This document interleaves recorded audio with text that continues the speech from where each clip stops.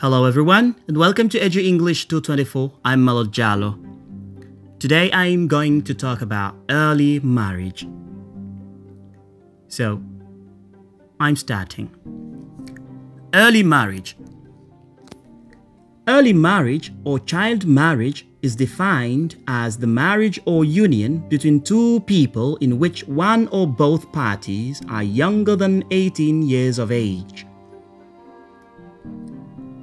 The Universal Declaration of Human Rights recognizes the right to free and full consent to a marriage, acknowledging that consent cannot be free and full when one of the individuals involved is not sufficiently mature to make an informed decision about a life partner. Nonetheless, in many low and middle income countries, particularly in poorer rural areas, girls are often committed to an arranged marriage without their knowledge or consent.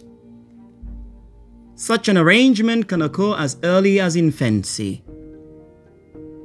Parents see marriage as a cultural right that protects their daughter from sexual assault and offers the care of a male guardian. Parents often feel that a young girl is an economic burden and therefore wish to marry off their young daughters before they become economic liability. Those marrying early may be more susceptible to domestic violence, poor mental health, and malnutrition. They are also more likely to have limited access to contraception and health care. These negative effects may then impact to their children, with daughters potentially also marrying young.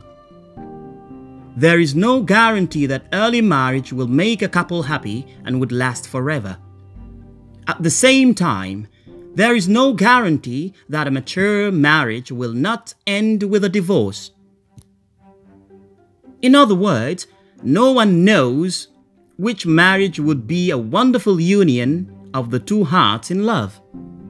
Thus, we cannot give one answer whether an early marriage is good or bad. For some people, it becomes the most amazing event of their lives. And for others, it can turn into a major disappointment. Everything depends on the couple, their willingness to listen to each other, find a compromise, and preserve their feelings throughout the years.